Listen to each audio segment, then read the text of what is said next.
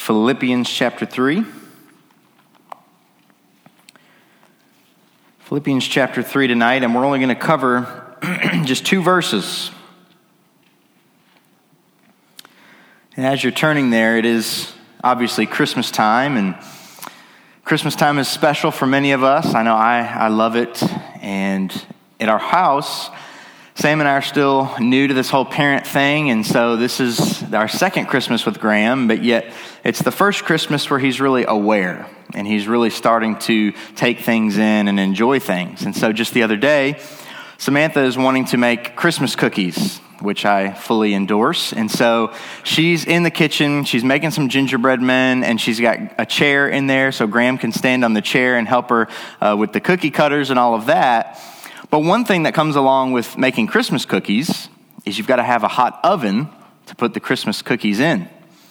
And so she's got the oven preheated, and they've got the dough cut out into shapes on the trays. And before she puts it in the oven, she has to give a warning to Graham to not touch the hot oven when she opens it.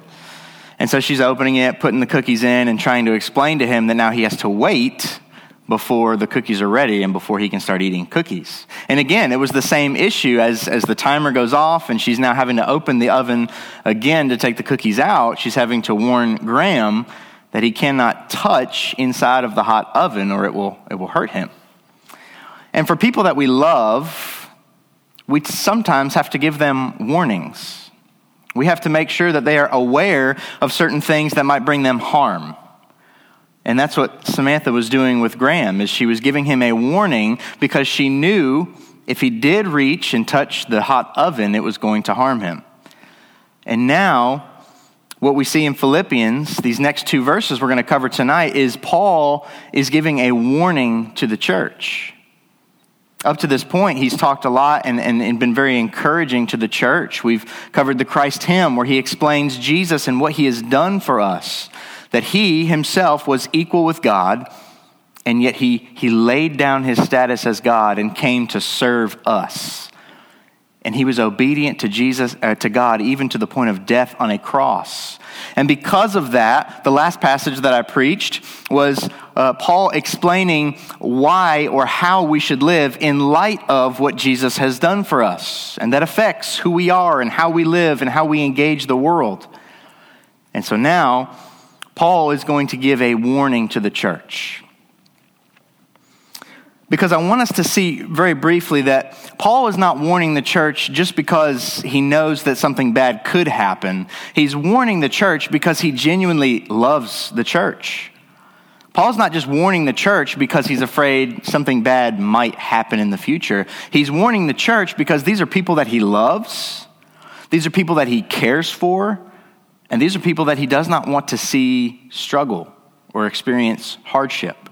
And so I want us to look at just a couple verses in the book to get this idea or to cement the idea that Paul genuinely cares for these people. Look back at chapter 1. I preached this passage as well, and Paul begins his letter to the Philippian people by telling them how thankful he is for them. Look at verse 3 and 4. He says, I thank my God in all my remembrance of you, always in every prayer of mine for you all, making my prayer with joy. Paul being reminded of these people and praying for them brings him joy. Clearly there's a connection to him having joy to the people that he's thinking of and praying for. Look also down at verse 8. He says, for God is my witness, how I yearn for you all with the affection of Christ Jesus. Again, I remember talking about how strong this language is as Paul is talking to the Philippian people. Again, look with me at the end of chapter 1, verses 24 through 26. He says, but to remain in the flesh is more necessary on your account. Convinced of this, I know that I will remain and continue with you all for your progress and joy in the faith, so that in me you may have ample cause to glory in Christ Jesus because of my coming to you again. Paul is convinced that he will not pass away and be with Christ, but that he will live, he will get out of prison, and he will come and visit the Philippian people for their joy and progress in the faith. These are people that Paul wants to spend time with. He wants to go be with. He wants their joy in Christ to increase. Look with me over at chapter 2, verse 17. He says, even if I am to be poured out as a drink offering upon the sacrificial offering of your faith, I am glad and rejoice with you all. Paul's saying, even if I am to die here in prison, I can die with joy because of you all, because of your partnership with me, because of my love for you. Paul is clearly very affectionate towards these people. And one more time, let's look at chapter 3, verses 17 through 19. He says, brothers, join in imitating me and keep your eyes on those who walk according to the example you have in us. For many of whom I have often told you, and now tell you even with tears, walk as enemies of the cross of Christ. Their end is destruction. Their God is their belly, and they glory in their shame with minds set on earthly things. We see here that people who have walked away from the faith bring Paul to tears. People who have abandoned their love for Christ hurts Paul. Now, some of those may have been Philippian people. Some of those may have been other helpers that were with him. But the point of the matter is, Paul loves this congregation. Paul loves these people very deeply. And so this caution or this warning that he's about to give to them is not just because bad things are out there, but it's because he genuinely loves these people and wants them to thrive in the Lord. Look with me at chapter 3. Verses 2 and 3. Paul says, look out for the dogs. Look out for the evil doers. Look out for those who mutilate the flesh. For we are the circumcision, who worship by the Spirit of God and glory in Christ Jesus and put no confidence in the flesh. Paul is warning the church. One reason is because he loves the church dearly. Another reason is because the church matters dearly. Think about where this church is, okay? It's in the city of Philippi. Much like our church is right here in the city of Fairdale. And our church here in Fairdale matters here in Fairdale.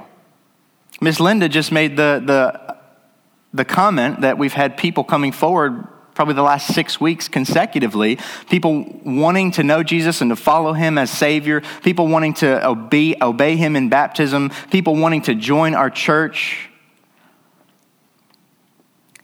If this church is not here, are those people doing that at other churches? Maybe, perhaps. But what I want us to see is that the church is important. Wherever the church is located, it's important because the gospel witness depends on a local church that is loving God and serving the place where they are. And so the same is true of the Philippian church. Paul loves those people genuinely, but he also knows that the church matters. The church is important. Without the church presence, the gospel may not be getting preached and proclaimed in Philippi. And Paul is aware of this. Paul knows that the health of the church at Philippi is of great importance, and the same is true for us. The health of our church here in Fairdale is of great importance. If we stray from what the Bible teaches, if we stray from the gospel, then the gospel is not being properly proclaimed here in Fairdale, and that is a problem. That means people aren't hearing the good news about how they, as Barabbas, can be right with a holy God. And so Paul is fully aware that the church matters, and after encouraging the church to rejoice in the Lord, Josh preached on that last week, he now reminds us that while we need to rejoice in the Lord, we've got to be careful that our attention is not diverted elsewhere. Look with me again at verse 3. He says, look out for the dogs. Look out for the evil doers. Look out for those who mutilate the flesh. Paul is giving us a warning because here's what he knows. These dogs that he's referring to in verse 2, they threaten our joy in the Lord. And they threaten our effectiveness in reaching the community. So we got to ask ourselves the question, who are these dogs? Who are these people that Paul is warning the church against? Well, we get an idea from the context, specifically the end of verse 2 and the beginning of verse 3. The last thing he says in verse 2 is, look out for those who mutilate the flesh. And the first thing he says in verse 3 is, for we are the circumcision.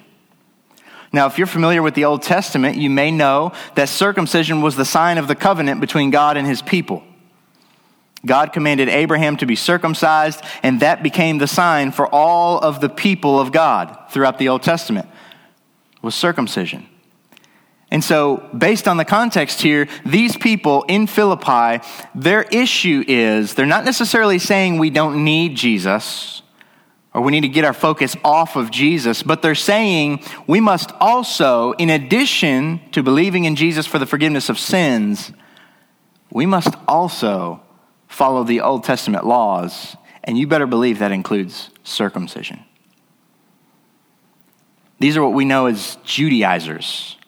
They're people who don't necessarily reject the gospel, but yet they're still clinging to the laws of Old Testament Jews, believing that the sign of the covenant, circumcision, is absolutely essential for non-Jewish believers to actually be believing, to actually be following God. And so this is the teaching that they're trying to bring into the church at Philippi. In addition to teaching about what Jesus has done, what Paul talks about in chapter 2, they're saying you must also be circumcised. Now, Paul is warning against these people. Now, he's saying that in verse 3, we are the circumcision. So our next big question is, well, what is circumcision and how do we understand it now that we're in the New Testament time? That's what Paul is going to. And I want us to turn over to Romans chapter 2 to get an idea of this. Romans chapter 2, we're going to look at verses 25 through 29. Paul says, for circumcision indeed is of value if you obey the law. But if you break the law, your circumcision becomes uncircumcision. So if a man who is uncircumcised keeps the precepts of the law, will not his uncircumcision be regarded as circumcision? Then he who is physically uncircumcised but keeps the law will condemn you who have the written code and circumcision but break the law. For no one is a Jew who is merely one outwardly, nor is circumcision outward and physical. But a Jew is one inwardly, and circumcision is a matter of the heart by the Spirit, not by the letter. His praise is not from man, but from God. Here Paul gives us a better understanding of circumcision in the New Testament. Paul says it's not about the actual physical circumcision. It's about the heart. The issue is our heart, not our outwardly physical appearance or physical state. You see, these Judaizers are trying to take the good news of the gospel and add to it something that's not found in it. They're trying to say we still need to keep this Old Testament ritual of physical circumcision in order to be saved, whereas Paul is saying circumcision is about the heart. Circumcision is about God changing our hearts, removing our old heart of stone and replacing it with a heart of flesh, a heart that loves God and desires God. That's the issue at hand. Now, we may not deal with the issue of circumcision here at First Baptist Fairdale, but yet there are still issues that we need to be on the lookout for, that we need to be watching out for. Basically, anything that takes our confidence off of Jesus and puts it on to anything else, That's what we need to be looking for. That's what we need to be watching out for. And this can come in a variety of different ways. Perhaps in 2017, it could look like putting our confidence in something like politics. And this may be a hot topic, a can of worms that I don't really want to open, but there is a whole lot of Christianity out there that you can see, it's public to the world, who is proclaiming that if you are not a conservative person politically, surely you can't be a Christian. And what they're doing is they're not necessarily saying we need to get rid of Jesus, that we don't need forgiveness of sins through Jesus, but what they're saying is, in addition to Jesus, you must also align with this certain thought. And church, that's wrong. That's what the Judaizers were doing, and that's what Paul is warning the church against. It could be something such as sports. For many of us guys, maybe this is an issue for us. We identify with the team that we love the most. And we like to tell people, if you're not a Wildcat fan, surely you can't be a real Christian. If you're not a Louisville fan, sounds trivial, but it can become true. And in our hearts, it can take root. This could even be true with our families. We prize having good families, having obedient children, having kids that grow up and go on and do great things. Makes us proud. Or perhaps for us younger people, maybe we prize coming from a family that has it all together, that has been successful.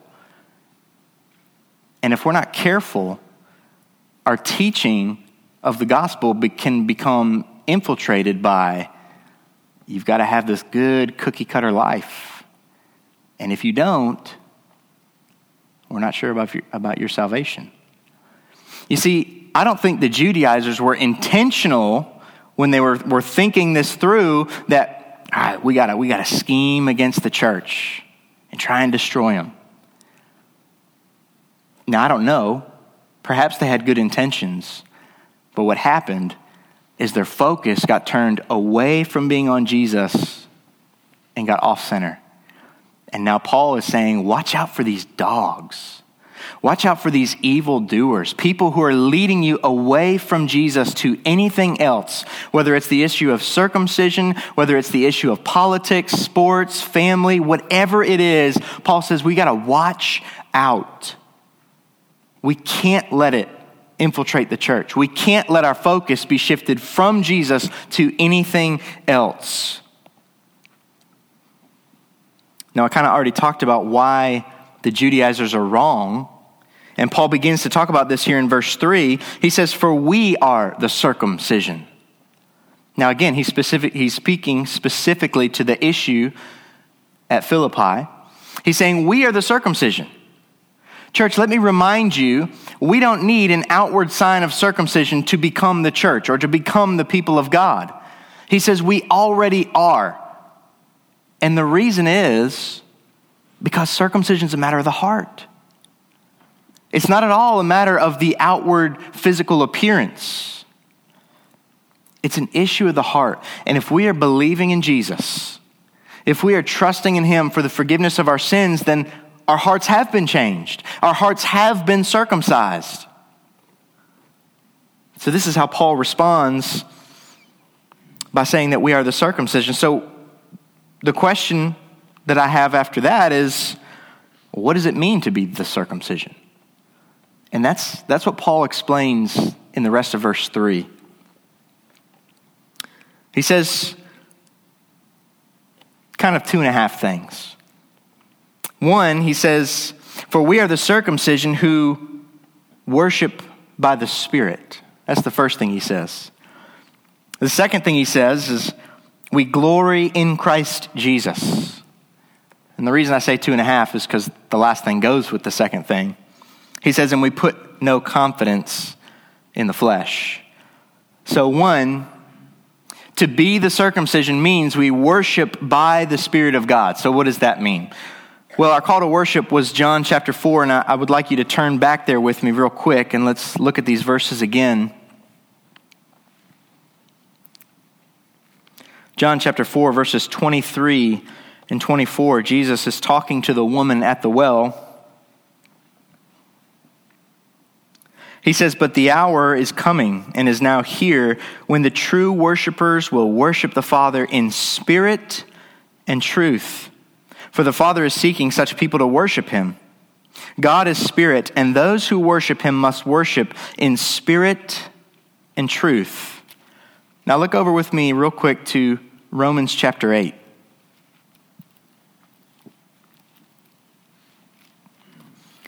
In Romans chapter 8, Paul gives us another helpful insight into what it means to worship by the Spirit of God. Look with me at verse 6 and following.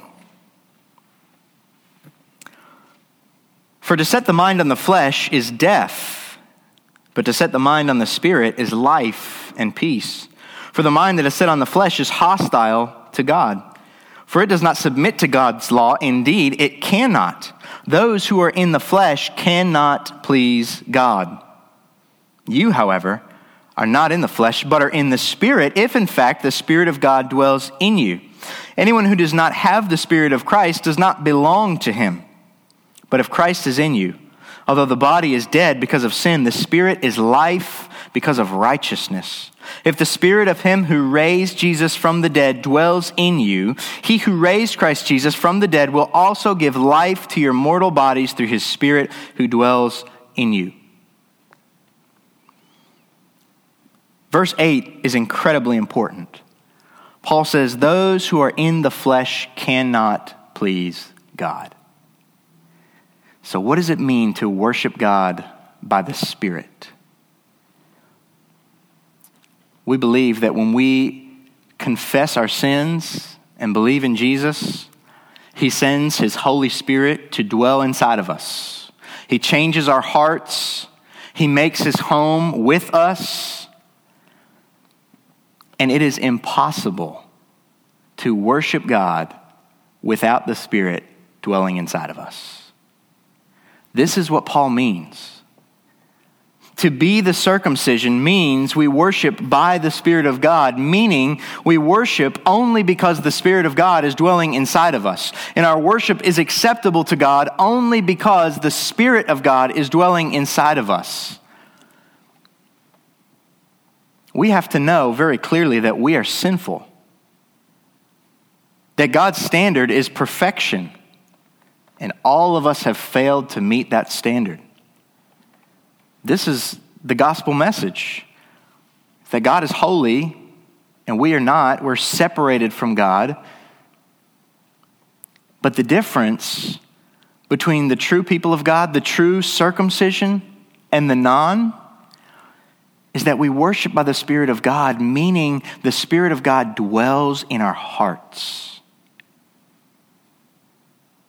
Church, if you are just trying to be a good person, to do your best, that's not pleasing to God.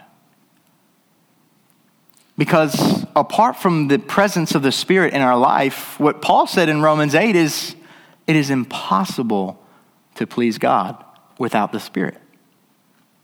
We can't do it. No matter how good we act or no matter how many good things we do, no matter how many donations we make or how many people we help out, we cannot please God apart from the Spirit dwelling inside of us. And Paul is saying that is the first mark of being of the circumcision, being the true people of God. It's not about an outward sign or an outward act that we perform. It's about the Spirit of God dwelling inside of us. He says that's the first mark, is that we worship by the Spirit of God. But then he says, and we glory in Christ Jesus. This is an odd phrase. What does it mean to glory in something? When I look this word up, and helpfully, it can also be translated as to boast. We understand what boasting is. Many of us boast about a lot of different things. But we boast in Christ Jesus. That's the second thing Paul says about those people who are truly of the circumcision, meaning they truly are the people of God. They worship by the Spirit, meaning the Spirit is dwelling inside of them, and they glory in Christ Jesus, or we boast in Christ Jesus. Now, what does it mean to boast in Christ Jesus? It means that our confidence, or the confidence of our salvation, is in Christ and in Christ alone. Our confidence is not found in anything else. It's not found in anything outside of Jesus. Our confidence that we are saved and secure is in what Jesus has done for us. It's that he stood in our place when we, as Barabbas, should have been put to death. But yet Jesus set us free by standing in our place. And our confidence of salvation, our confidence of eternal glory in heaven is in none other than Jesus. You see, one of the things that the Judaizers are doing is they're taking confidence away from Jesus and putting it on something else. They're putting it specifically in this context on the issue of whether you're circumcised or not. And Paul is saying, church, that's not right. True people of God, worship because the Spirit is dwelling inside of them, and they boast in nothing except Jesus. We don't boast in any type of thing that we've done. We don't boast in anything else besides Jesus and his finished work on the cross. Oftentimes we boast about things, perhaps without even realizing it. How good of a person we are. If you've been around church for a long time, maybe you grew up in the church, you can sometimes start to think of yourself as a pretty good person. I catch myself doing this from time to time. I think way too highly of myself. And I think, man, I'm glad that I'm not messing up and sinning like those people. Surely I'm not the only one in this room who's thought things like that before. And when I'm doing that, I'm putting confidence of my salvation in myself, in my own ability to not sin the way I see other people sinning. Perhaps we, without really realizing it, boast in how successful we have been. We've come to Christ, and perhaps things have changed in our life. Things have gotten better, things have looked up, and we begin to feel confidence in the fact that because we've had a change in our life, because things have gotten better, we're feeling confident of our own salvation.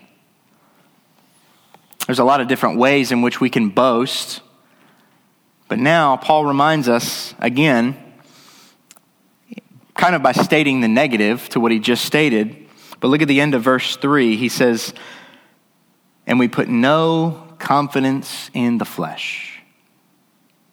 That's exactly what the Judaizers were doing. Putting confidence in the flesh. Paul's saying we can't do this. Because to put confidence in the flesh means we're taking confidence off of Jesus. We're feeling reliant on our own self and our own abilities. Paul says that's what leads churches astray. That is what will rob you of joy in the Lord. That is what will make your witness in the community ineffective. See, we can't forget why Paul's given this warning. It's not just because he doesn't want to see bad things happen. It's because Paul knows that lives, eternal souls are at risk. If we as the church turn our focus away from Jesus, there may be people who perish without knowing the truth. And Paul says that matters. So Paul is warning these people because he loves them. He does not want to see them turn away and go the wrong direction. But Paul is also warning the church because lives are at stake. Do you all realize that as we meet here on a Sunday morning, and a Sunday night, and a Wednesday night, lives are at stake.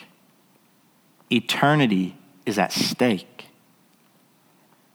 And Paul is saying, church, if we want to be filled with rejoicing in the Lord because of what he's done for us, and if we want to be an effective witness in our community for what Christ has done for us, he says we cannot get our focus off of Jesus and onto the wrong things.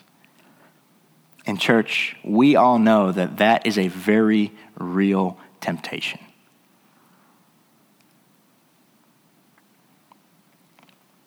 You know how it happens so easily? We start feeling good about ourselves. We start feeling confident in ourselves. We start getting satisfied that the last few weeks we've had people coming forward, people getting saved. We start feeling like, man, we've got a good thing going. You know, we kind of know how to do this. We start to think that people being saved and people joining the church and people getting baptized is because we're so good at what we do. Paul says that's bad thinking. Paul says we've got to realize that our focus needs to be on Jesus and not on anything else. And what Paul would say if we asked him, how do we keep our focus on Jesus? He would say to be in the Word. Do y'all remember what he said just a couple verses before this? I preached this a couple weeks ago, and he said, because of what Jesus has done for us, the Christ hymn that we read, he says in verse 14 of chapter 2, do all things without grumbling or disputing, that you may be blameless and innocent, children of God without blemish in the midst of a crooked and twisted generation, among whom you shine as lights in the world. And then verse 16, he says, holding fast to the word of life, so that in the day of Christ I may be proud that I did not run in vain or labor in vain. You know how Paul stays focused on Christ and on nothing else? He clings to the Word of God. Do you know how you and I and us as a church stay focused on Jesus and on nothing else? By clinging to the Word of God. Are you clinging to the Word of God tonight? Is your confidence in nothing other than Jesus and what he has accomplished for you on the cross? Pray with me. God, we thank you that you love us. You showed your love in that while we were yet sinners, Christ died for us. God, I pray that we would understand the weight and the gravity of the church. We're not a country club that we just come here to make friends and to have relationships. We're here to have joy in the Lord, and we're here to be a witness to a lost and dying world that Jesus saves sinners. And God, I pray that our church would never lose focus on Jesus.